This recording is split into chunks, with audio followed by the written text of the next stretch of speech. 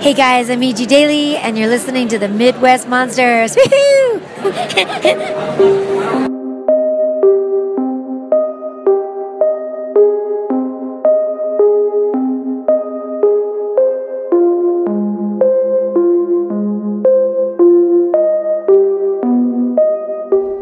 You are now entering the Midwest Monsters Podcast.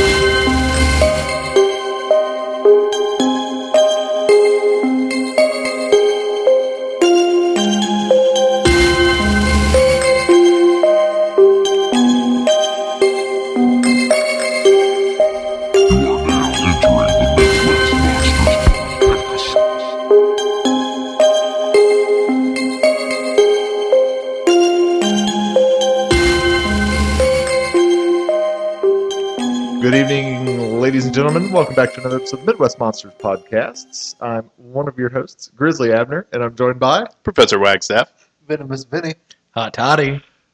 Glad to have you with us here today, folks. We are covering another edition of the Monster Mash.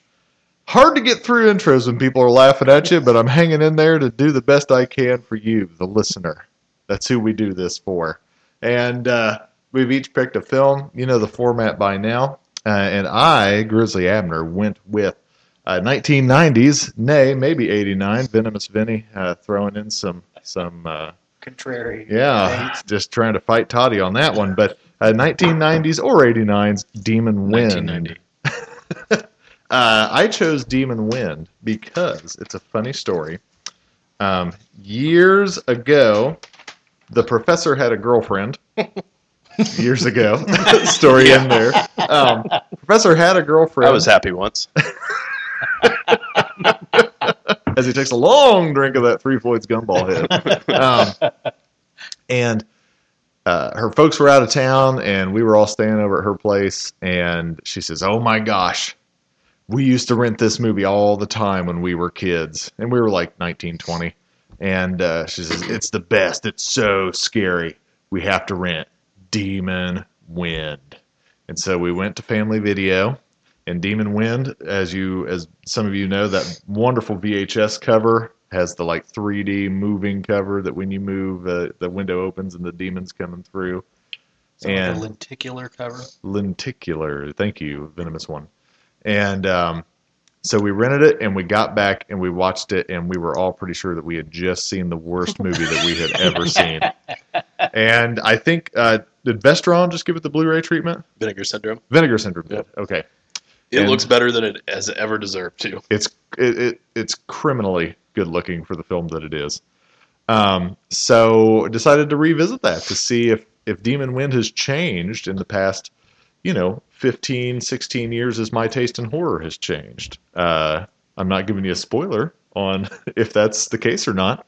So that's why I chose Demon Wind. Professor? I chose The Mist for a number of reasons. One, I thought, for starters, it was underrated when it came out because there was such a string of kind of either watered-down TV movies or just shitty Stephen King movies that came out over the span of like 10, 15 years that even the cover just kind of lumped it in, I think. But at the same time, this is the same guy who directed Green Mile, Shawshank Redemption. And I think it's interesting to take a look at it where he's tackling more horror with Stephen King in this instance. And also because I'm not the only one on this podcast that enjoys older horror.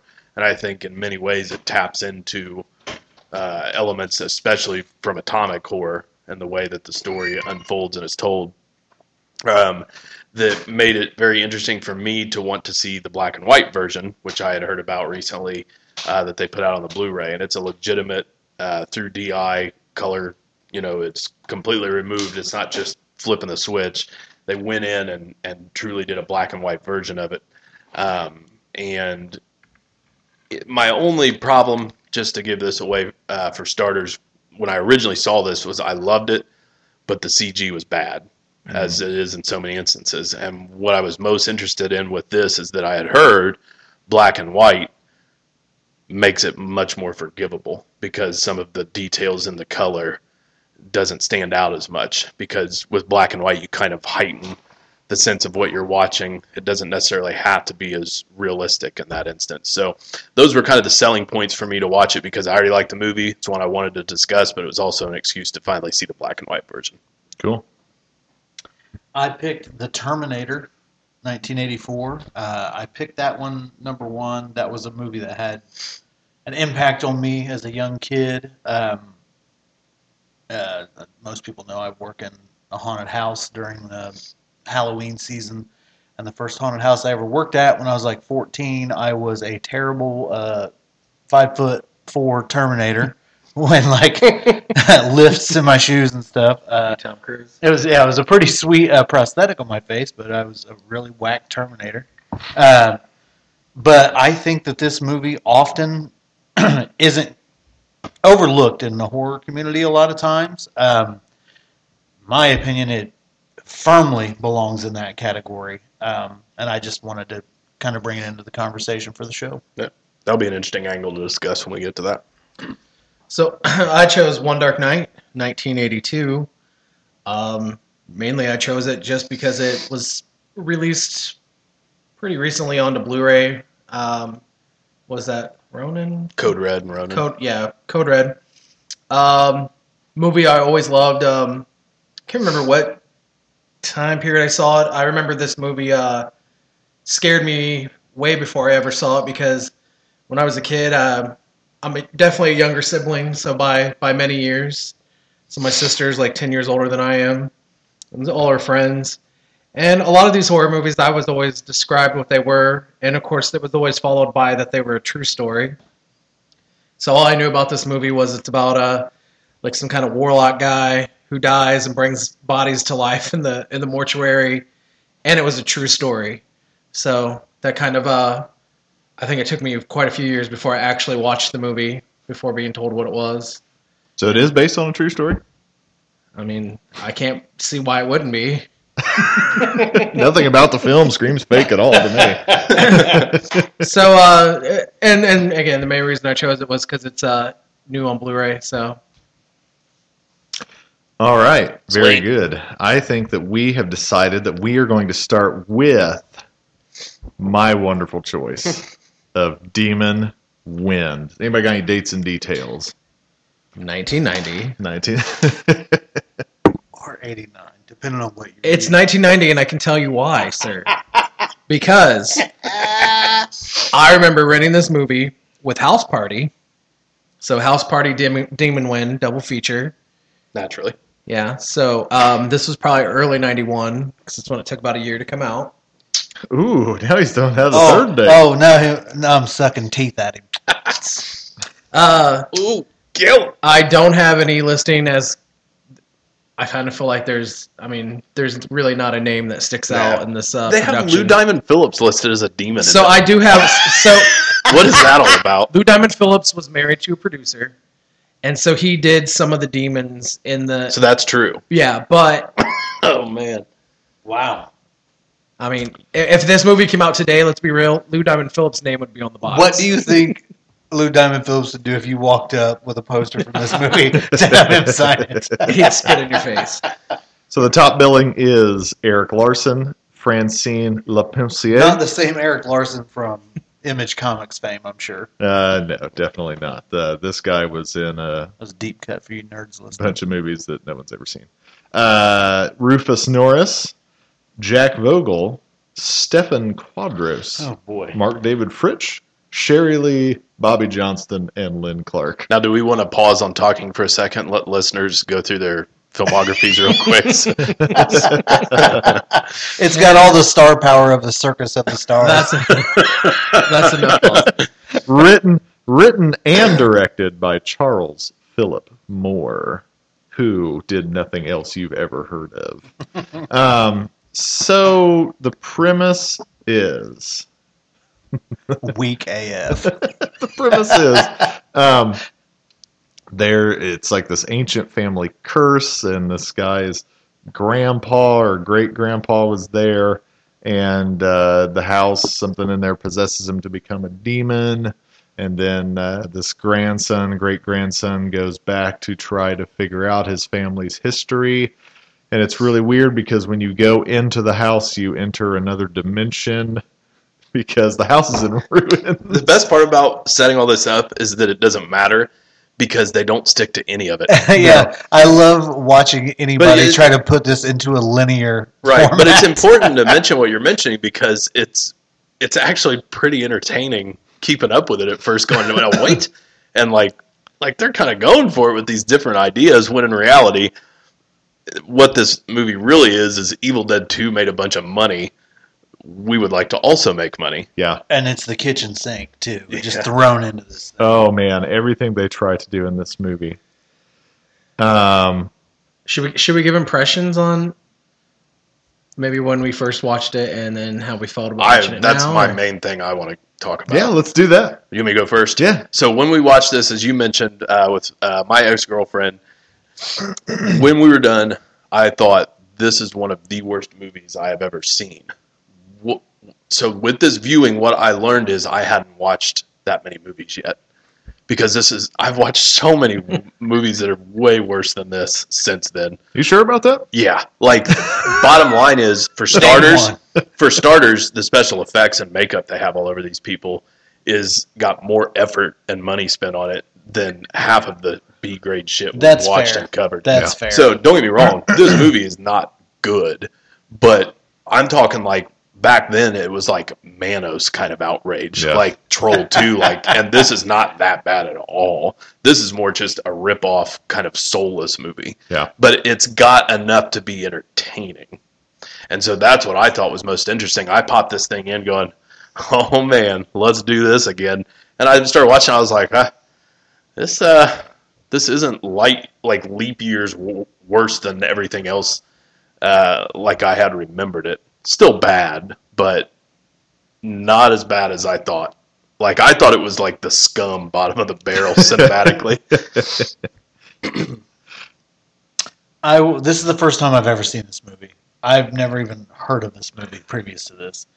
I watched over here with Grizz. As bad as it is, we were laughing. You know what I mean? Like, it was an enjoyable watch in that manner that, like, it's so... Some of the stuff is so ridiculous that it can't do anything but elicit a laugh out of you. So, while it's not a good movie, it's kind of a fun movie. It's entertaining. Yeah, yeah.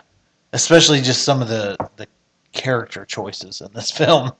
But yeah, that's it for me. So, I like Ryan's girlfriend. Saw this movie as a kid. First time I watched it, it terrified me. See, but remember though, This is 1990. yeah, That back made me then, Dave Chappelle laugh. if you haven't seen a lot of movies like it, and those demons start coming out with that facial makeup, Demons dude, always scare Tor me. Johnson They're puking scared up the hell milk. out of me in Plan 9. This wouldn't be any different if I'd caught it back then. So terrified me. I think I used to own a VHS copy and with the cool cover, which the Blu-ray, if you bought it in time, comes with the collectible 3D cover. I haven't watched this movie in a long time, so I was kind of worried that it's definitely not going to hold up to how I felt as a kid. But again, it's I was pretty entertained, and I was expecting it to be a piece of crap. And I agree, it's by no means a great movie. But what I wrote down was not horrible at all. Yeah, I guess that would be my best review of it. It's still goofy, but there are elements in the movie that's good. Some of the demons are done well. It does kind of get to that point where they're just like, the restoration might have helped too. Yeah. it like tricked me into taking it more seriously because it was so pretty looking. Please tell me you bought it. Oh yeah, oh, yeah. so I don't know. I would watch it again. Wow, you'd watch it again. Yeah, Oh yeah. especially after the Dude, just for Sasquatches. the guy when he comes in as princess deserves flowers, Oh, and then man. karate chops the can into the dude's face. That's worth watching that for alone. Oh yeah, that. I remember us all The roaring Kung with Fu laughter at that. magician. I do love when the friends are all congregating to like come together. That they literally, it must have been like those 80s movies where the Brat Pack, they have to have the nerd and so that's when they're like, 80s blonde we need dickhead. blonde bully Yeah. magician. Kung fu magician. Who doesn't have ninja magician? Who doesn't have one of those in their circle of friends? I was trying to figure out what one of my notes was here, and I figured it out. And this one review of it online says, "We have yogurt vomiting, pulsating flesh, toothy gnawed homages to demons, or even Night of the Demons, at every turn. Poltergeisty telekinesis, some evil children turning someone into an exploding doll. There's a Necronomicon-like diary, and a backstory about raising the devil. A cheap, beguiling boob ghost temptress that turns into a melty-skinned Freddy Krueger mess of a monster. A redneck zombie murder family. Loads of mustard goo bloody gore. A spin-kick decapitation, and even a tongue strangulation scene." I actually had a What? quick paragraph too that I liked. What that more summed could you it up. add? I want to read this for you real quick. Mondo-digital.com. This is their quick kind of summary for it, and I thought it was perfect. Clunky, but hugely entertaining. Demon Wind manages to build up to an admirable frenzy of monster mayhem in its second half when the plot basically goes out the window to provide one possession attack scene after another. It's never quite clear how everything adds together with visions of spooky kids and awkward grandmother witnessing nudity. But it really doesn't matter too much with all the goo flying everywhere. You get enough of the necessary horror tropes here to make it a solid comfort food along the way. And then they mentioned, too, which I thought was kind of astute because I hadn't paid much attention to it, that the thumping John Carpenter-inspired score is a nice touch. So there's some elements in there where the production value is a little bit higher than it probably should be for how goofy this movie is. Oh, yeah, big time. Big time. So I'm just going to say a few of my notes here. I don't think we need to belabor too much time on this film.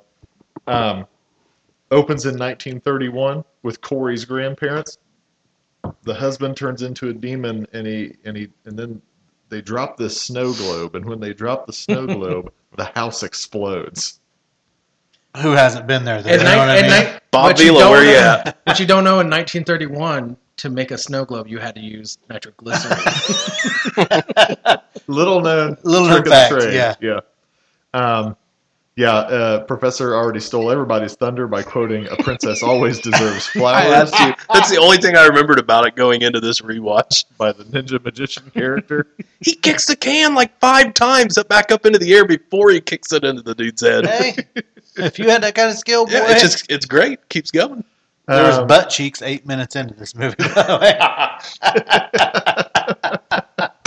I thought you was talking about Terminator. It goes on. The demons get a little rapey at one point in the film. Yeah, that's one of my notes. Yeah, gropey demon. Gropey demons. The guns have unlimited ammo. I never see anybody reloading. But I love the demons' ridiculous voice effects. Oh yeah. I like that there's no walls to this place, but yet the demons are like why couldn't they just come in? Well, but when you walk in, you're in the new dimension. Then why couldn't they just like beat down that house? I love that it's got classic 80s blue lightning. That effect that was in Oh, yeah. absolutely everything in the 80s. Yeah.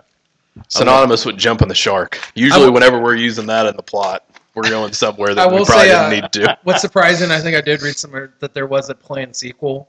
Was that there never was a sequel because it was popular when it came out on VHS. Because everybody rented it for that cover. So, Oh, yeah. you know what, though, alone, like as many sequels that were unnecessarily made, I'm shocked that there was never a second movie made to this. I wish How there come was in- like an unofficial sequel. How floating come around in every somewhere. one of these movies you're in this haunted ass place? This place is demon possessed place, and somebody along the way is like, "Man, let's get it on in this house." Like amid all of this terror, is like, you know what we could do right now? Sex. Get Grandma's Diary. I want to know what kind of group of friends are like, yeah, you want to go investigate some death? Let's make it a weekend. Let's do it. I mean, we do it all the time. Right. Yeah. Any input you guys have? Any notes? Other than the movie makes zero sense. Yeah. Yeah. No. Could be a fun double bill late Friday night after Evil Dead 2 if you want to get even more nutty. If you want to get weirder. Yeah. I love the pastor that turns into a demon at the end of the film, and he Yeah. goes, "Am I not beautiful?" And Dude, I almost You have missed to that. do the rest of the episode with that voice. I almost missed that part because I was weeping. What's even better is Corey's response when Corey says, God changed you into a snake and chicken shit at the same time. Yeah. Brilliant. Yeah, put that in the Sunday sermon. All right. Any other thoughts on Demon Wind? Oh, Corey becomes a super angel demon hybrid. That's when it turns into Star Trek Generations, or what was Next Generation? Oh, yeah. I was thinking more like Alien Nation. I felt like, yeah, he looked like a damn. I'm like, why is he an alien? Yeah. Yeah.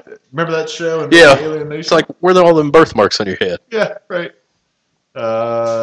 Yeah. So Demon Wind. Our next feature is Moving right along. Anyway, so closing Demon Wind. I would say if you're a genre fan, you've got to suffer through this. I don't think it's you know what, and no matter what, it was still entertaining. Yeah, that's one way of putting it. To me, this is a more fun watch than a lot of the sequels we've had to cover. For those that I always see on Facebook that obviously have never seen a bad film, like you should maybe start here instead of the worst movies they've ever seen is usually The Exorcist and et cetera, et cetera. I will say this is more top shelf for Vinegar Syndrome, so be prepared. This is better than Ghoulies 4. I'll say that. Yeah, Leprechaun in Space. Yes, I'd give it that. All right, Demon Wind. Venomous One, where would you recommend this to folks? Man, just give it a shot at least once. Enjoy it at least once. That's all I'll ever enjoy it is once. All right, fair enough. We're moving on to Hot Toddy's pick, One Dark Night. You got some dates and details. 1982, written and directed by Tom McLaughlin, who also went on to do Friday the 13th 6 Jason Lives, starring Meg Tilly and E.J. Daly, Adam West. I think in the movie she was billed as Nancy Mott, but she later married Tom, so Nancy McLaughlin, who's also in Friday the 13th 6. Yeah, that's pretty much the gist of it there. Cool. Kind of like a brief synopsis of the film, or Yeah, lay it on us. Give it a try. so, and I can't think of the guy's name. Is it Barlow, something like that? Raymar. Raymar. So, you want to tell this motherfucker? Boy, sensitive around the table tonight. Oh! Breaking furniture.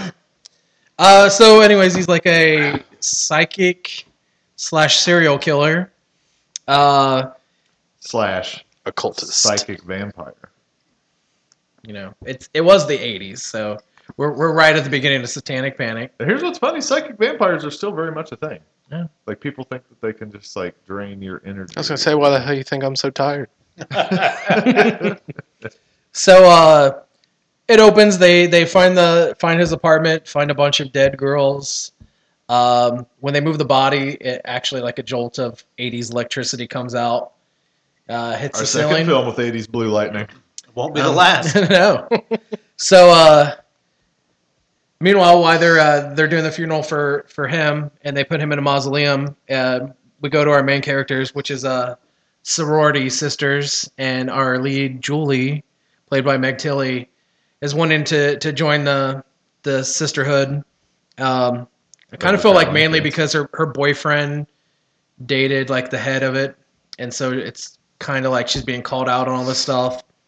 And of course, that is why the main girl is doing it, is to kind of be a bitch to her. So to amp it up, they do one last initiation for her to join the sisterhood, because they don't think she'll do it, which is to stay overnight and locked in the mausoleum, where the insert name here again, Marla. What is it? Raymar. Raymar. Why can't I remember that? Like hillbilly psychic name. So she's this is where he's in the mausoleum, and his body is full of vampiric psychic energy, and she is locked in the tomb. And of course, the girls, because it's an 80s movie, they come in to play pranks on her as well. And little do they know that the Raymar's body actually brings to life the corpses around him. Reminded me a lot of Hell Night that we really recently watched. It did have that Hell Night feel. Yeah. What I kind of forgot about this movie is that it's PG. And it's been a while since I've watched this. I had to look it up. It almost felt like this time, maybe this was like made for television. I thought the same thing. It was that it felt made for TV. Which it wasn't. And something funny too is it kind of has a lot of, there's a lot of similarities to Poltergeist. And this movie was actually thought of, written, like filming way before Poltergeist, but because of troubles, it got released after Poltergeist came out. So, kind of feel like if it would have came out first, obviously it's not going to steal the thunder of Poltergeist, but it probably would have made more money and like been a better known movie. I still think it's a lot of people are aware of the film. I definitely like this better than Poltergeist. Boy.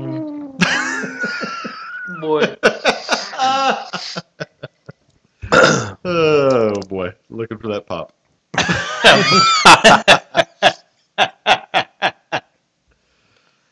Todd's mad now. I quit the show. So, Hot Toddy, was this your first time seeing it? No. Oh, that's right, because you had said you saw Did it. I not talk earlier in this show? Like, why am I here? We're doing this again. Forget everything Todd says. We're revisiting it. All right. The running gag. This is my first viewing, and it started, like, when it started, I was like, oh, God, what is Todd making us watch now? But, I do try to choose those movies. I'm surprised you didn't remember this from in the past with me, because I was obsessed with this. really? Yep. I'll talk about that more, though. Continue. I mean, like, I thought that Heath Ledger was great in this as the Joker. The Dark Knight, right? Yeah. That's what we watched. Makes that. Pencil disappear. It's crazy. No. Yeah, there's your pop you were looking for. You got me. No, at the beginning, like I said, I watched it and I was like, oh man, what has Todd done now? And by the end, I was. Mind you, after you'd picked Demon Wind. Preach, boy, preach. By the end, I wasn't really upset with watching it, so that's kind of my initial impression. It was weird for me because I can't remember the genesis, like where this was discovered in my household. Up until recently, I never met another human being that knew this movie until Todd. But what was weird for me is I went out to LA with my dad in 1987, and we went to Hollywood Forever Cemetery. I think it had a different name then, but we went to that mausoleum. And I'm pretty sure Pronounced mausoleum. Yes. So I don't know if it was on like USA Up All Night or I rented it or caught it on some channel, whatever. But I think my dad recognized it because they had that establishing shot out front. And he was like, we were there, Ryan. From there, I was like, I have to see every frame of this. I mean, I was just obsessed with it. I was like, I've been there. That was like my first idea of a filming location.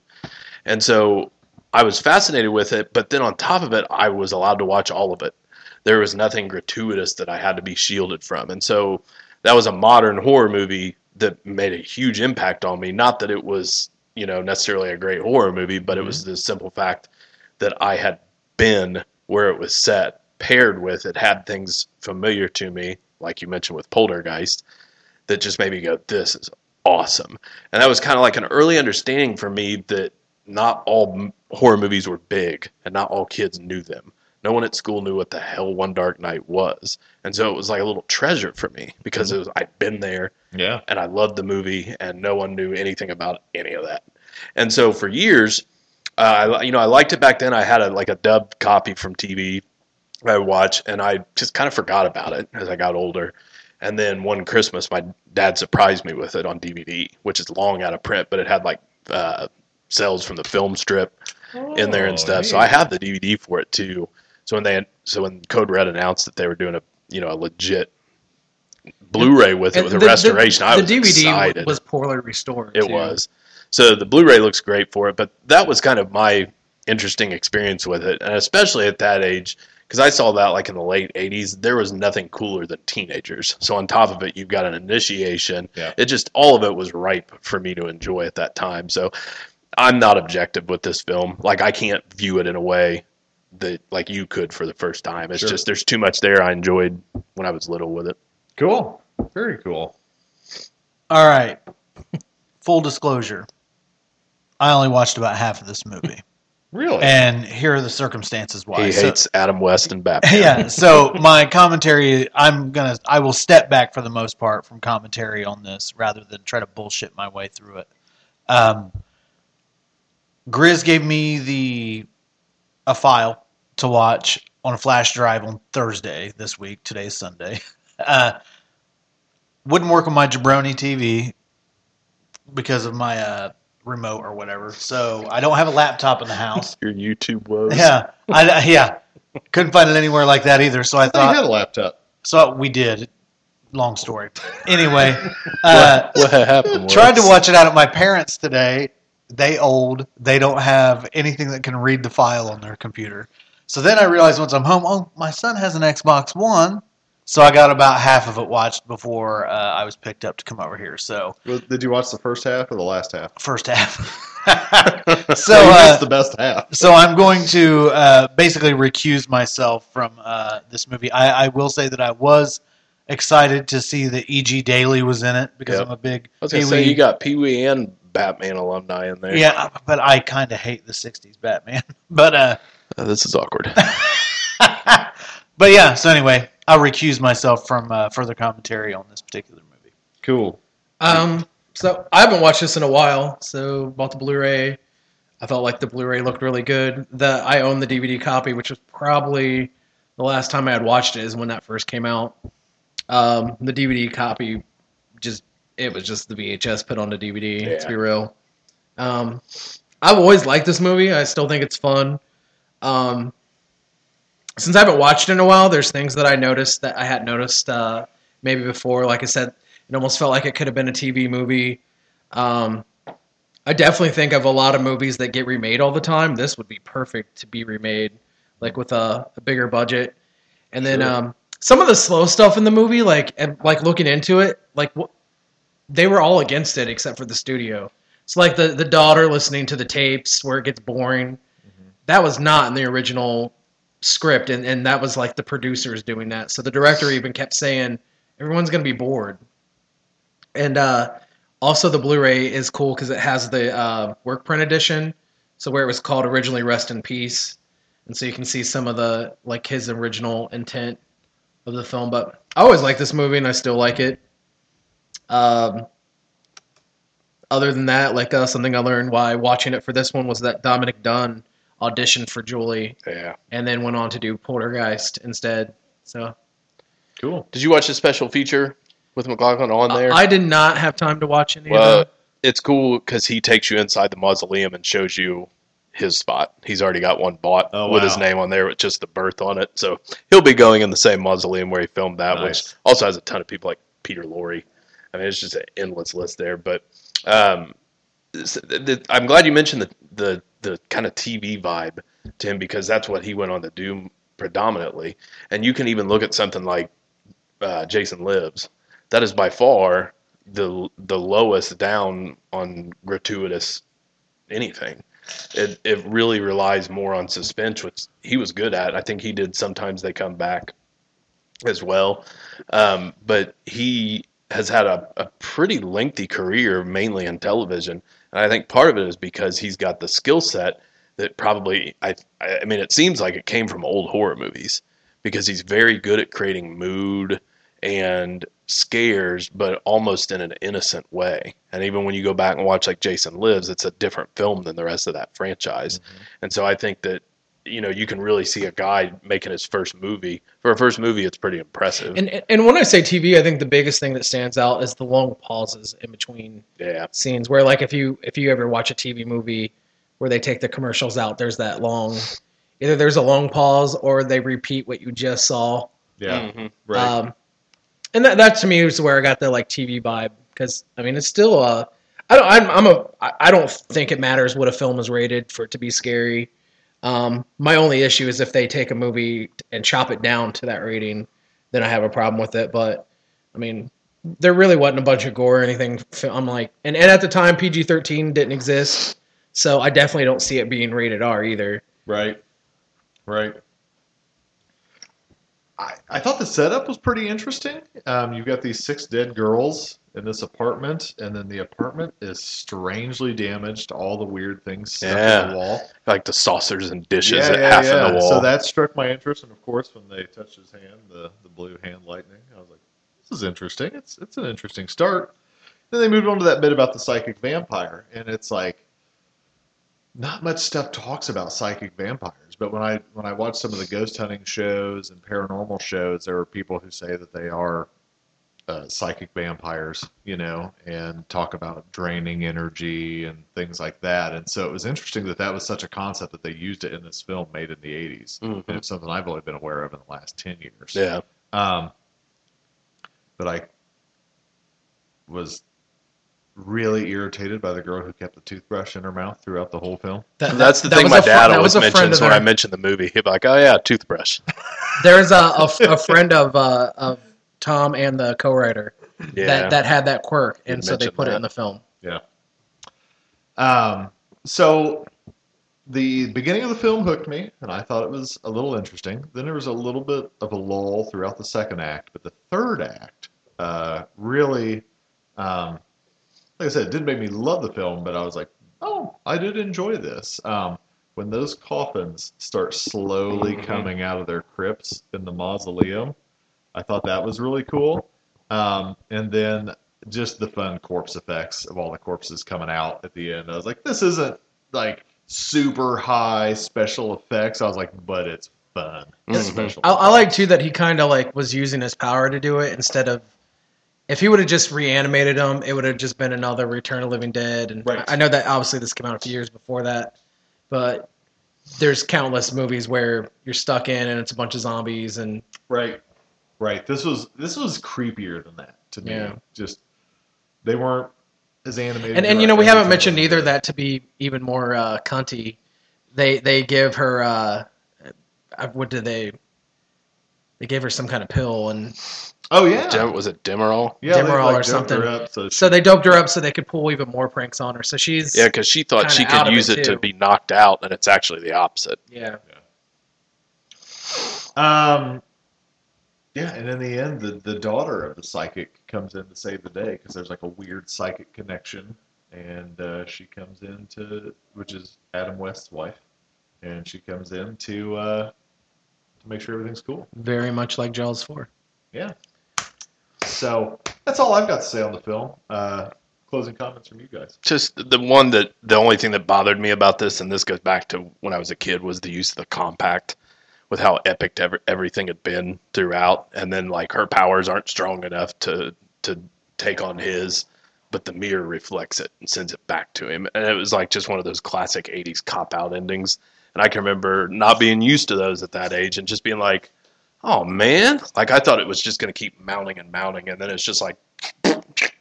And it's just like, oh, but it's still. I mean, clearly it didn't affect my enjoyment of the film because I still love it. That kind of reminded me of some of the like Italian horror films with the compact. Yeah.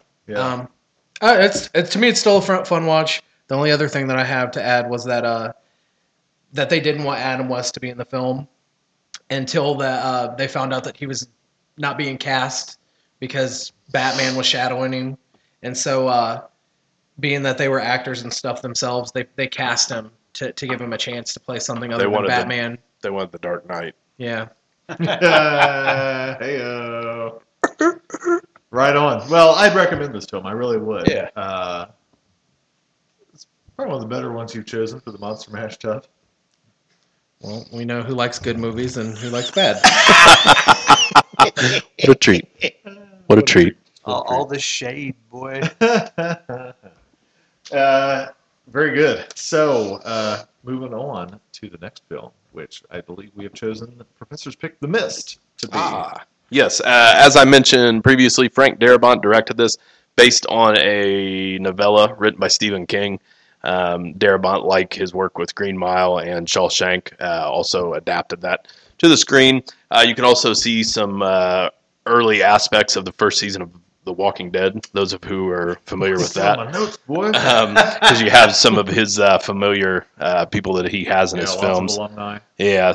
So our main character in this is played by Thomas Jane. He plays David Drayton. But we also have Marcia Gay Harden, Laurie Holden, Walking Dead, Andre Brower, Toby Jones, William Sadler, Jeffrey DeMunn, the Shermanator, Chris Owen, Yes. pops up in there. And Looked as young as ever in this yeah, film, too. Like, I looked was younger like, than American Pie. Yeah, I was like, that looks. Does the Shermanator have a younger brother? Well, and he was just in the most recent Sharknado too. I quit. For those of you keeping score. And then Melissa McBride, who has a fairly small role in this. People know her from The Walking Dead as well. It's, I talked about earlier that it's very similar to kind of like the Burt Gordon films from the 50s and Atomic Horror. That's certainly the case here because not only will we end up dealing eventually with something that is very similar to the monsters in those in many ways and what caused it, but also just the aspects, especially in black and white, of we basically get a group trapped together in a spot. But what leads us there is we open the movie with Thomas Jane's character. David Drayton is doing, an everyman's job, painting posters for Hollywood movies. And a storm comes through, a bad one, and it sends a tree right through their window of the house. And that's, we open the film with this crazy storm and the fallout the next morning, with him having to scrap the poster that he'd done. And so he's headed into town, because the Dark Tower poster he was working on. Yes. Yeah. Yep. Because initially I kept thinking it was Clint Eastwood until they moved the camera a little bit and you see the tower. Yeah. And I think he had the thing Yes. up there on the wall behind it. So he heads into town to deal with the fallout of this. With He his also, neighbor. Yep, who he has the run-in with. They clearly have not gotten along in the past. A little tension. But when bit. Drayton walks up on him, he realizes he's having just as bad a day and kind of cools off because they need to exchange insurance stuff because Brower's tree is the one that went through his window. Anyways, he gives him a ride into town because his neighbor's car has been all smashed to hell. And we end up at a grocery store where we will spend the rest of the movie for the most part. Yeah. And you kind of get into the classic tropes of this setup with the division between humans, and that as that escalates. I mean, we can talk about specific things, but plot wise, we get in this spot. An occurrence happens where we trap them because we have Jeffrey DeMunn, a regular for Frank Darabont, comes running up to the grocery store, and he's got blood on his face, and he's screaming. He's coming. There's something in the mist, and the mist is not far behind him. And everybody at first is kind of like, huh? Yeah. And it's one of my favorite parts of the movie because I feel like it perfectly captures that moment of uncertainty that we all go through at some point or another, if not dozens of times, where it's not necessarily something you believe immediately, but the fear of not knowing what is right in front of you, what's happening. I feel like they capture that really well because nobody overreacts in the grocery store, but everybody pauses because it's just like, what? Because, this is a small town. Yeah. We know everybody, so they know the characteristics. It's not normal for this man to be running up with blood all over his face, screaming that there's something coming out of the mist. Yeah. So he gets their attention, and they seal things up and get inside. And from there, as the movie unfolds, not only do we aim to learn what's going on outside and why is there something in the mist, you have detractors. You have people saying it's not something supernatural, mainly our neighbor. But you also have people saying that it's something biblical. And then there's also the focus that we are right next to a military base. And so we have some guys who are in there who are trying to get out within the next half hour, thinking they can kind of evade something that they know. Yeah. But, without going tit for tat for the whole film, that's basically where we're at. We have things that occur where we learn more about the monsters, some pretty gruesome moments. Primarily, the one that always stands out to me is the Shermanator. When William Sadler kind of encourages him to go out and do it, and basically gets this kid killed, despite other adults trying to say, no, don't do that. Yeah. And so we see tentacles. We have large insects coming up, and this is where I was referencing Burt Gordon films, because then you get into the kind of the atomic horror, being by the military base, the gigantic, oversized creations that are now killing people. But what the difference is with this is much more serious in tone and subject matter, whereas those were more popcorn matinee films, whereas this is more about the humans inside.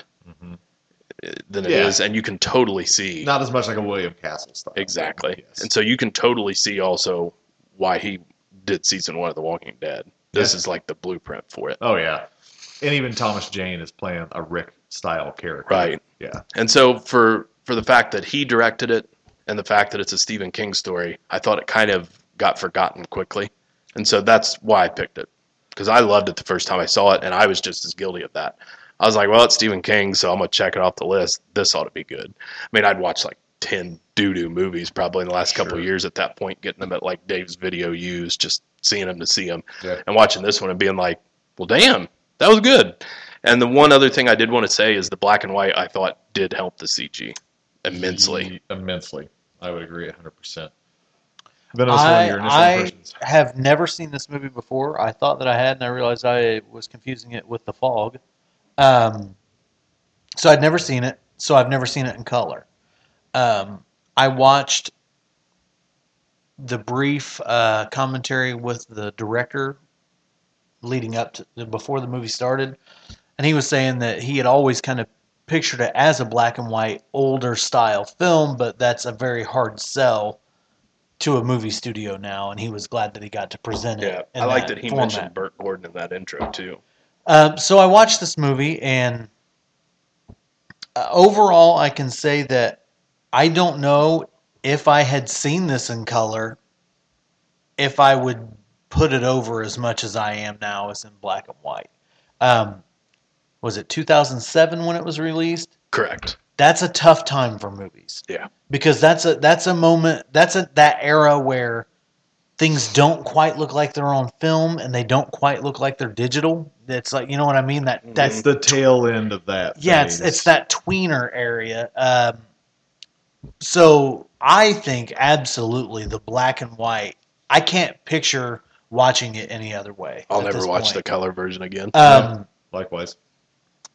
The cast was great all the way through. I can't pick out a bad actor for you in the bunch. I think everybody, they weren't just serviceable. They were good in every role that they were given.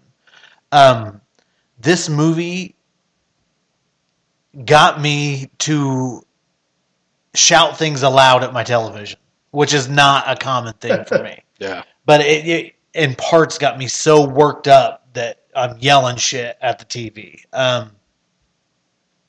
I don't know. I really enjoyed it. I'm glad that it was picked because like you had alluded to it earlier, it's not because it's later Stephen King movies that puts me in the mind of Thinner and things that just weren't that good. Right. You know what I mean? Yep.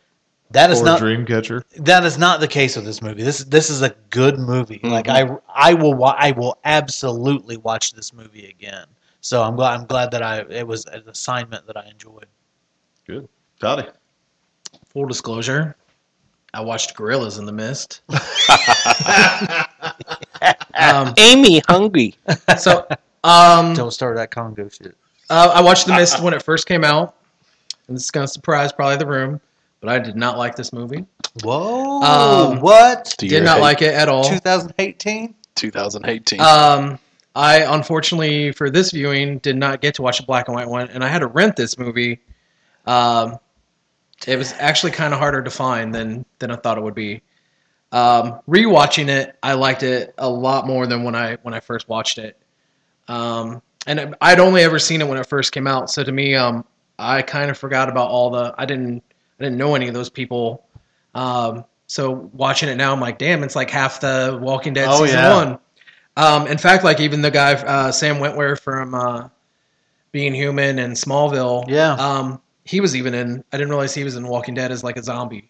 And then there was like 3 other cast members you didn't name that were all part of Walking Dead. Did you know that Lou Diamond Phillips is one of the insects? Yeah, the one soldier that ends up Yeah, An he's unfortunate ending. He was on that first season. yeah, One of the guys so, that hangs himself. Juan Gabriel Yeah. something. I can't read names. Sorry, just caught me off guard. Chloe 17. So It's pronounced something. kind of rewatching it too. I did like, and I think that's something about Darabont is obviously the Walking Dead thing, but there's a lot of Stephen King alumni in this movie too. It's like Thomas Jane was in Dreamcatcher. I did know Thomas Jane was actually his first choice for Rick Grimes for Walking Dead. Really? And then I'm trying to think of the Francis. But he couldn't Stern- pronounce coral.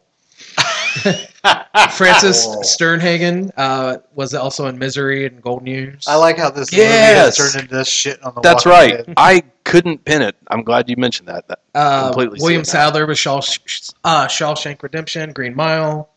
So to me, yeah. And then too, I love Green Mile and Shawshank, and I like Walking Dead. But to me, I always like Frank. I think he's forgotten about his earlier films, but I will always love him for The Blob and Nightmare on Elm Street 3. Which wasn't Darabont a writer on? Yeah, he co-wrote The Blob and he co-wrote Nightmare on Elm Street 3. Nice. Russell. So yeah, rewatching it for this, I loved it a lot more. I kind of forgot about like the posters in the room, so like it was cool that he was doing the Dark Tower and the Thing. The ending of the movie always, I don't know, I just hated this for some reason the first time I watched it. I'm surprised. I'm really you know what's surprised by probably that. changed, to be honest, is when I watched it, is I'm like, I don't want to live in this world. And now we live in this world where you got some crazy ass people that no matter what they hear, they're still going to side with some crazy guy running things. Yeah, there's So- a great scene in that where I think it was Laurie Holden screaming how long they've been in there and how soon people are turning and getting. It's like, we've only been in here like 2 days or something. I can't remember the And line. they're talking about how quickly people Drink the Kool-Aid. turn. Yeah. Yeah. Yeah, I knew the Richmond boys were going to pop for the Jim Jones reference. So, I enjoyed this film the first time I saw it, and I too had been looking for an excuse to watch it in black and white, and I like it better in black and white because it does cover those flaws of the CGI. Definitely. It also feels like the movies that it's kind of loving on a Yeah, little bit more absolutely. Yeah. Yeah, it feels like there was a 50s atomic horror Yeah. movies. I will after liking it. I owned this at one point, just to own it, and then I just got rid of it because I always hated the movie. So after Yeah. rewatching it, I'll probably like track down the black and white one. Well, and it's the perfect setting too because that's kind of timeless. You put them in a grocery store with you know Yep, you got the people exactly. bagging I mean, groceries and it's- stuff in and a small because town. because it's small town, Yeah. Small towns are, I know from living in them, they are behind the times a little bit. So it does give it an older feel Yes. to the community as Yeah. well. And I'm not crazy about the monsters, the insects or the tentacles. I feel like they showed too much. But that's what's honestly. great with the black and white is you can't see them that much. Yeah. The mist keeps it because it's so Yep. white Mhm. that you don't really see the details. I think the that you did in CGI threw me color. off too, but there are like where they go into the pharmacy. To me, that was always a cool scene. Yeah. I'll just go on to say just some of the things here that haven't been mentioned. Yes, I mean our immediate jump is to fear and paranoia when this mist rolls in and William Sadler comes up with the bloody face. Like, I mean, it's immediate. Like, I knew they were doing something at that military base. I knew that this was the end times. I knew that that's. I mean, It's almost Night of the Living Dead. Night of the Living Yes. Dead does not give you an excuse for the zombies, so it's all of the it's Well, the apocalypse. The and- thing that I appreciated about it as well is they give you an explanation, but it's 3 minutes of the movie, and that's all you need. Yeah. That's all you need. They didn't beat it over the head. I really liked it. It was very quickly explained because it is all you need. It was very Twilight Zone to me as well. But yeah, I mean, immediately we get into tribal separation, we get into speculation, we get into not a whole lot of racism, but a little bit. More so classism, especially when they're back there on that loading dock with the Shermanator, and Thomas Jane's trying to cool everybody down, and the other guy says, "Hey, I don't appreciate the way you're talking to us. Just because you've been to college doesn't make you any smarter, and I'll knock the teeth out of your damn head." And it's like, whoa, hey, how did we get to this point? Right. I mean, just that quickly. Well, and that's the terrifying part, is because we absolutely know from after Hurricane Katrina how quickly our society breaks down. Is it de-evolve or devolve? Devolve, Yeah. How quickly we devolve. Well, and this one too, they exploit people's fear and confusion, and so like they're already misguided. So how easily, like where it's everybody's like, man, this lady's crazy, and then day 2, it's like That's who I was she's got cussing 4 at. followers, Yes. and then day 3, like half the grocery store, and Yeah, and that's who I was cussing at on the TV. That woman had such a gross feeling in my stomach. Ooh. like this last election. It Yeah, falls a little in bit. line. Little Falls bit. in line. Yeah. And I think that's a part of the movie that I've said before that I like to keep my horror separated from reality a lot. This mingles the two, and it's ahead of its time, but it mingles the two, but I appreciate it for it. Speaking of reality, I got to admit something here. I find Marcia Gay Harden extremely sexy. She's my weirdest crush ever. That's super weird, dog. Can't help it. It's there. After I saw her on the newsroom, I was like, oh, man. So there you go, world.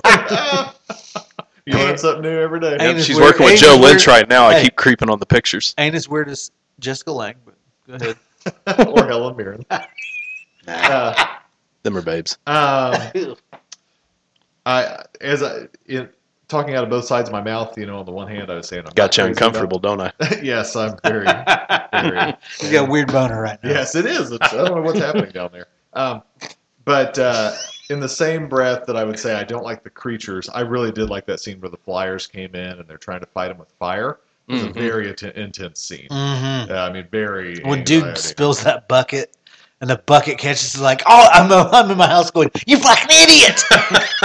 And I love just the classic scene from like all those old 50s and 60s movies of the guy running on fire, waving his arms. Mhm. Yeah. Like, even down to that. Is there anything else you guys want to say before we get to this soul-crushing ending? No. No, I already got my crush out of the way, so we can talk about the ending. Nice. Yeah. I would say if you have not seen the movie, this is a spoiler. Turn this shit off right I now. would say fast forward 5 minutes to get to the next film because this ending. Ugh. Oh, man. So the ending, as bad as it is, I did read that Darabont had said on the way he wanted to end this film so much that the Weinstein Company was like did not want it, and he actually took a pay cut as director, so he would they no matter what they could not touch his ending. So what a bastard! So Except for there is a.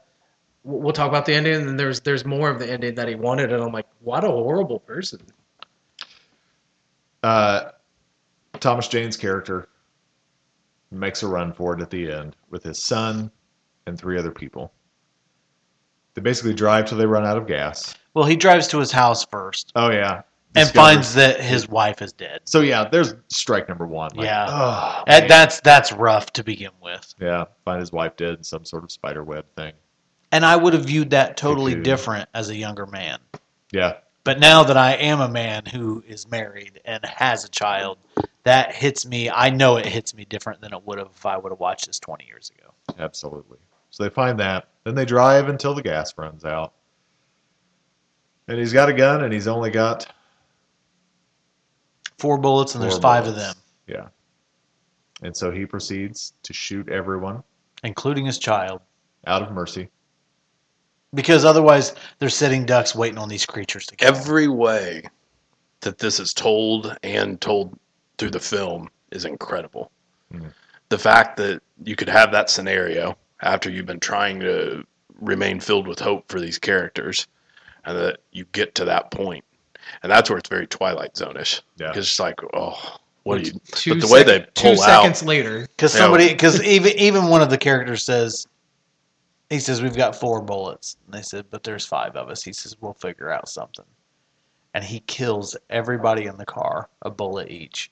and the way And they do leaves it, himself alive. they pull out, Ugh. and we just listen and see the flashes of the gun in the flashes. car, so we don't know what's happening. So it's incredibly intense because you realize this is it. And so you're like, I think every moviegoer at that point is trying to figure out, like, well, maybe somebody's trying to sit next to somebody to shoot them both, or maybe it's just who's doing the shooting. And then we go back, and his acting is fantastic. Oh yeah. I mean, there's nothing Hollywood there. It's just Wow. the eyes he keeps, I think, is the real wow, because he doesn't do the traditional upset selling. He's crazy at this point. I mean, like, he's almost half grinning for a second here The and there, fact where that he's just yeah, completely the cracked madness and of done. what he's just had Yeah. to do. Yep. And so the screaming, and then the plan clearly. And he keeps trying to pull the trigger. Yep. Even though he knows there's no bullets Yep. left, trying to kill himself. Just that's all he wants, is to die at that point. Yeah, gets out of his car And that's the starts plan. screaming to bring the creatures down upon him. That was the plan. I'll do this so you guys don't have to, and then I'll go out and suffer something excruciating. The worst part to me is that his kid wakes up and sees what he's doing. That he sees his dad pointing the fucking gun Yeah. at him. And this is why I say bravo to the filmmaker, because they got the balls to do it Yeah, Yeah. No, I agree. and tell a I would be okay with that ending though if they would have ended it there instead. But yeah, 2 seconds later. the strike 3 in soul-crushing film viewing. Moments later, the military rolls in. The mist is dissipating. They're killing the creatures. It's over. You see Melissa McBride, who left the store to get her children with her children. By herself, because he said, Thomas Jane's character says, I've got my own child to worry about, and won't go with her, and then there she goes with both of her children. which doesn't make any Alive. sense. Which Right. originally they were going to find her dead, but it was. But people liked her interesting. acting so much that they wanted to keep her alive.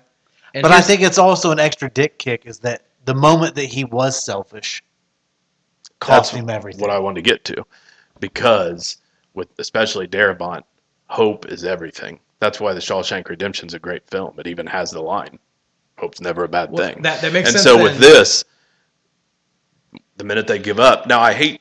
Also, I don't want to come off as though it's selling the idea of any kind of vindictive punishment, that anybody deserves what that man just did and went through. I don't mean it that way, but that it's always worth hanging on for. Yeah. Is, I think, The what minute I they take gave from up is the minute that makes sense then, Yeah. because he wanted to extend the ending, and after you see her come along, there's a second one come along with the survivors of the grocery store. Or if they would have just waited, so that would have been even like especially because those people were so shitty. yeah. Yeah. So probably I do like that at least he cut that part out. Yeah. This is a rare instance for me where an ending is so brutal, but it doesn't affect the rewatchability for me. Yeah. I Because agree. the characters and the acting and the storytelling is so good leading up to that I'd be it's still lying to you rewatchable. if I didn't say that it completely took all of the wind out of me on that ending, like through that whole movie, because it does get you emotionally invested. Like I said, it had me talking to my television, and then for that, it was just like deflated. It was like, oh my god! But then at the same time, I was like, man, you had the balls to end it that Yeah. way. You know what I mean? So I agree with you. I don't think it affects the rewatchability for me. And it also keeps us watching movies, because if a Frank Darabont of the world every once in a while will give you an ending like that, then there's a reason to watch movies all the way through, Yeah. because you don't know. Yep. It's like occasionally somebody needs to make an upsetting one or unpopular, not feel good ending. Yeah. And I think he masterfully did it where it still kind of maintains a message within that. Yeah, absolutely. I'd highly recommend this film, Absolutely. and I would probably steer people towards the black and white version. Absolutely. The Blu-ray comes with both versions, completely worth getting when and if that's available. Cool. All right, round and third, heading home. We're talking about Vinny's pick, the Terminator. Terminator, 1984.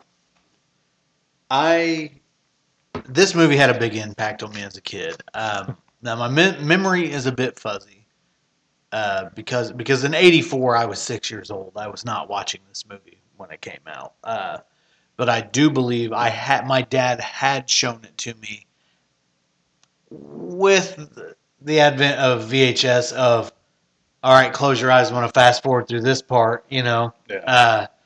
But I had seen the majority of it on VHS before T2 came out.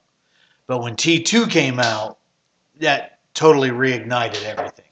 But I feel that this movie, I think, is often overlooked in the horror community. I think it's too often lumped in as a sci-fi movie, which it is. Make no mistake, it absolutely is a sci-fi movie.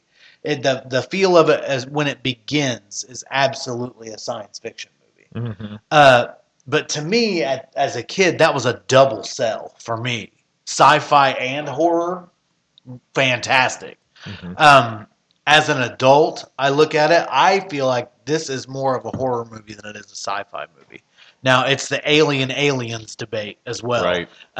T2 is certainly more of a sci-fi movie with horror elements, whereas I believe that Terminator is horror with sci-fi elements. And just the fact the movie is mostly shot at night. There are very few scenes that are shot in the daylight in this movie. The Terminator has that relentless hunting feeling of Jason, of Michael Myers. So I thought, number one, I enjoy this movie a lot, and any opportunity to discuss it is good for me. But I also wanted to bring it up just because this is a horror podcast, and this is something that I feel like gets overlooked too many times within the genre and discarded as sci-fi. So that's why I wanted to discuss it. I watched this movie again. Probably we're close to the same age, so I'm sure I didn't see it in '84. Probably saw it a couple years later on VHS. This movie fit in with so many other films that scared the shit out of me because as a kid I was terrified of like nuclear war. Because if you were a kid in the '80s, if you weren't going to get taken by a devil worshiper, then the nuclear then the war Russians were going to nuke you. Yes, absolutely. So that was definitely a big fear. And to me, this is 100%. This is a horror movie with sci-fi. And I think the only reason people forget that is because of the sequels. I agree. Because as a franchise, it's not good. I mean, even as a formula, you have the final girl. You have basically Jaws on feet because there's no fillings. Perfect casting by Schwarzenegger. I don't know. I've always loved this movie. My biggest challenge for doing this with the podcast was stopping at Terminator because this is a franchise I love. But I was like, man, if I watch the other movies, I'm going to start talking about them and not focus on Terminator. So that was my biggest challenge was the movie ended and I'm all pumped and I'm like, no. And I don't feel like the franchise fits for a horror podcast, but I absolutely feel like the first movie does. Yeah. I do remember seeing this in my youth, and it was a little above my pay grade at the time, seeing this before T2 came out and not fully grasping and not getting to watch all of it. I remember my parents renting it and them being like, maybe this isn't for you, But then, of course, like seeing T2, when T2 came out, like that changed my life as a kid. I mean, the movie was awesome. Ed Furlong was great. The soundtrack was phenomenal. And so I've always, through every medium, DVD, Blu-ray, I've always owned both of these. Even though I watch T2 more frequently. But yeah, this is just a solid film. It's a good movie. There are some parts of it that are terrifying. Definitely the dystopian future aspect of it. And just the unrelenting Terminator just coming after her. Yeah, it's horror enough. I'll give it that. Especially, in the last conversation we had about what is horror, that episode we did a few ones back. It's horror enough that I'll still give this one a pass. Definitely over T2 and the other ones. Not to say that T1000 isn't terrifying in T2, but this one is more of I think if this film stood alone, as we were just saying, it'd probably be more remembered as a horror sci-fi film. Yeah, I think so. So I agree pretty much with everything you guys are saying about that. I think that time has changed the way we think of the first one, because I can remember looking at the Horror Encyclopedia was a book I was obsessed with. My dad had a big book, and it went year by year, and it covered those, and Terminator is in there. I mean, it's a dude who basically can't be stopped, who will not quit until to me it's no different than Jason or Michael Myers. He's a slasher. Right. Yeah. And so when that first came out, that was thought of as a horror movie.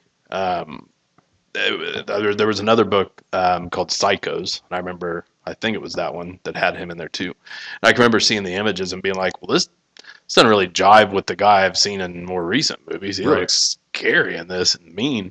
And I will say, as I get older, I prefer watching the first one now to the second one. The second one had a huge cultural impact. I mean, it was everywhere. Huge, absolutely. I mean, even to the point where it transcended into cameos in other movies. And let's be honest, it's a good sequel. Oh yeah, and I still enjoy it. One of the But best sequels, yeah. Yeah, for my taste, especially and from the character development point of view. and you think with James Cameron, before this, he's made Piranha 2, and then this. This is an impressive thing he's put together and crafted and created. Yeah. And thankfully, we hadn't gotten into some of the more computer-driven special effects. Yeah.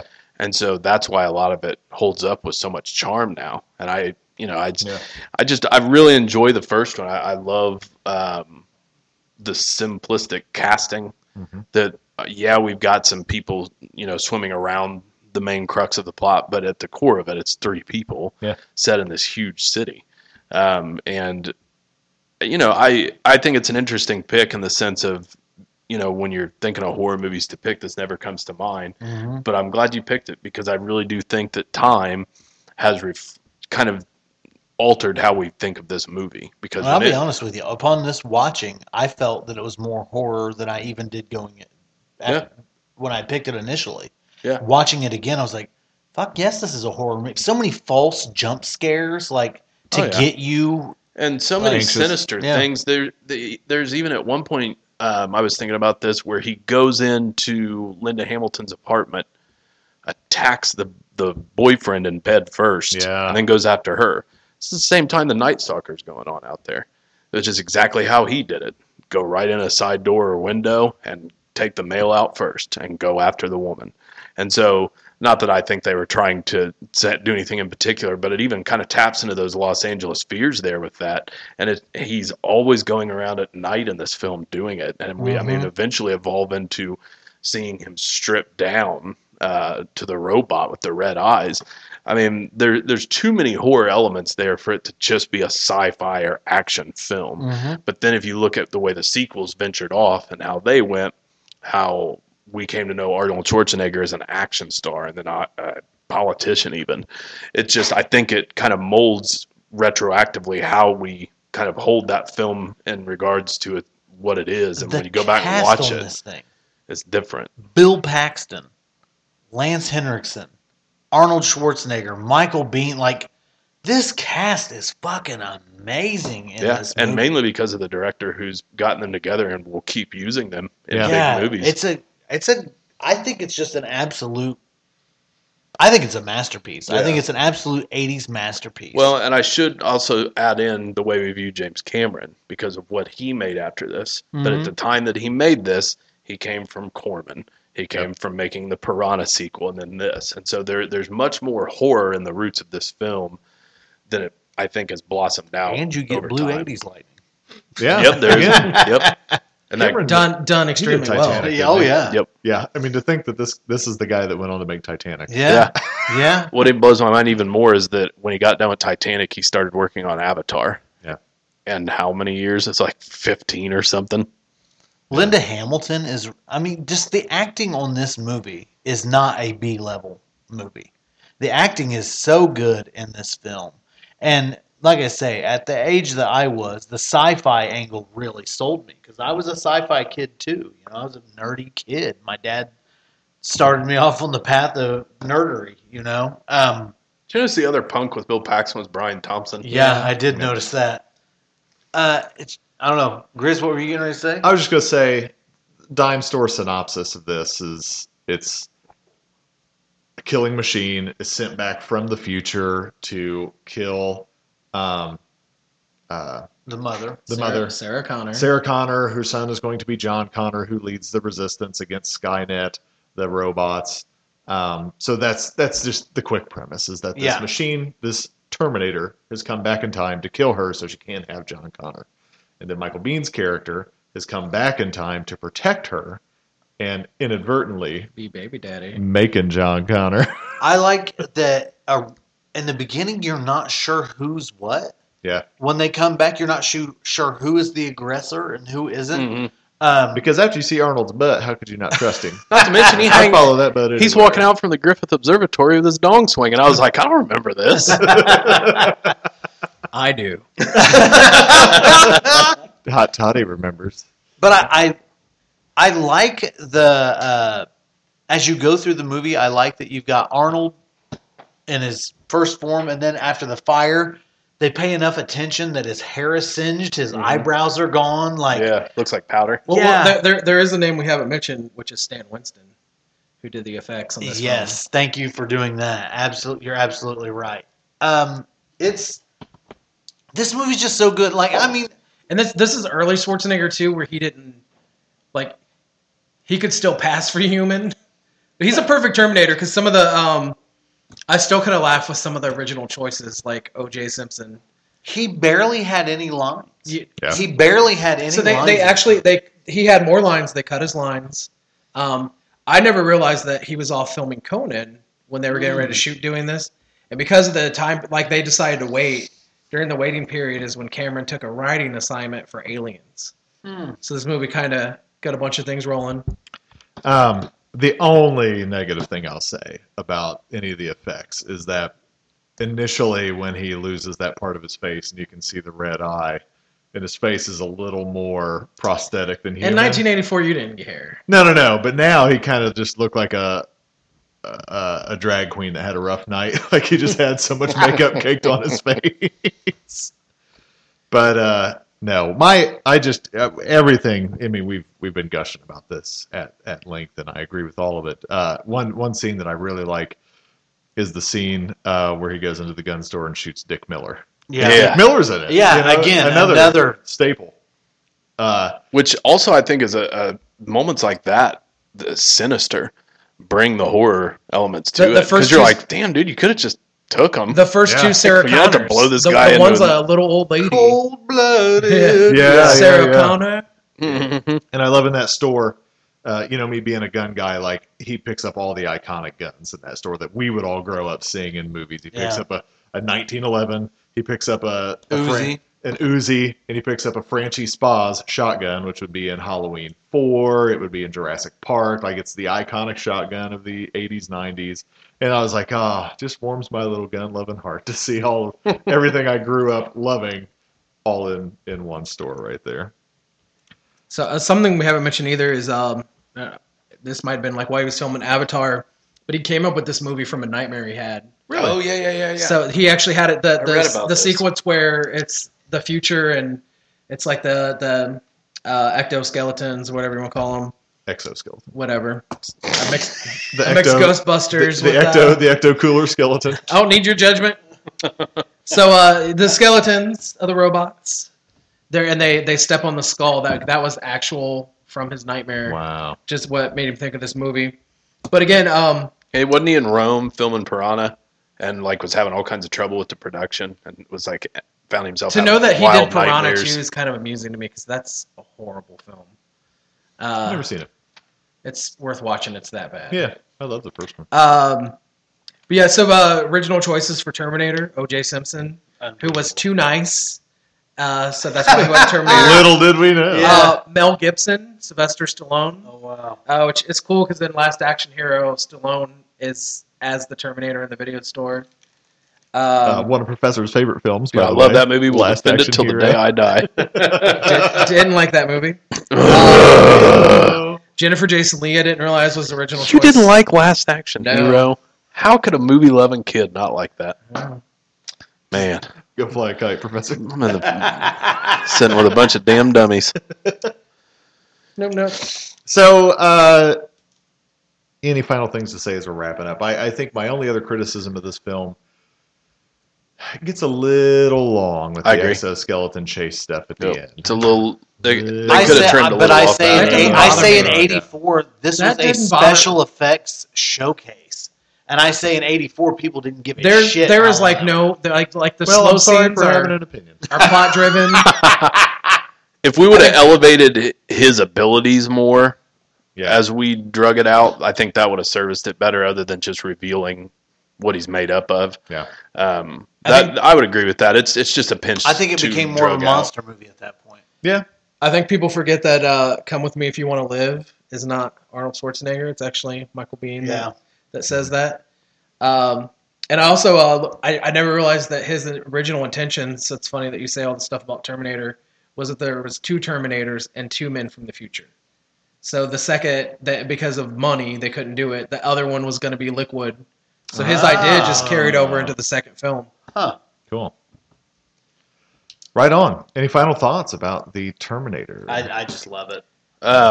If somebody else maybe has an opinion on it not being horror, I think a good litmus test is the music. And if you go listen to that soundtrack for the Terminator, there's plenty of horror music going on there. Pulsating. For sure. I would I know it gets a little sci-fi from here, but I would be open to a Terminator franchise in the future. I've never watched anything past 3. Really? So Cameron is involved with the newest one, and Hamilton is back, Schwarzenegger's back. Aren't they? It's Genesis, or is there another one? So after past 2, Oh, wow. after Genesis, Salvation, you could kind of do it because Genesis does an alternate timeline. See, I haven't seen that one yet. Okay. it's on the 3rd. I'll probably sit down and watch them all at some point. I mean, for God's sakes, Blu-ray set's cheap. I'm working through the Fast and Furious franchise right now. Oh, I'll God. What is watch. wrong with I'll you? watch any franchise. Yeah, obviously. Last Action Hero. Any movie with Killer soundtrack. I'm not saying I Planet like it. of the Apes. any franchise where they hang dong. Shout out. Right on. Well, friends, it's been another fun episode of the Monster Mash. Thanks for hanging with us. Again, please make sure that you subscribe. Please make sure that you subscribe to the podcast and give us a rating and a review. You don't have to give us a review. If you give us a rating, click the star that you feel is appropriate, but we'd love if you gave us that 5-star review just to help us get some exposure and spread the word about the Midwest monsters. So, that being said, I am one of your hosts, Grizzly Abner. I'm joined by my best buds, Professor Wagstaff. Venomous Vinny. Hot toddy. Stay scary. Last Action Hero is great.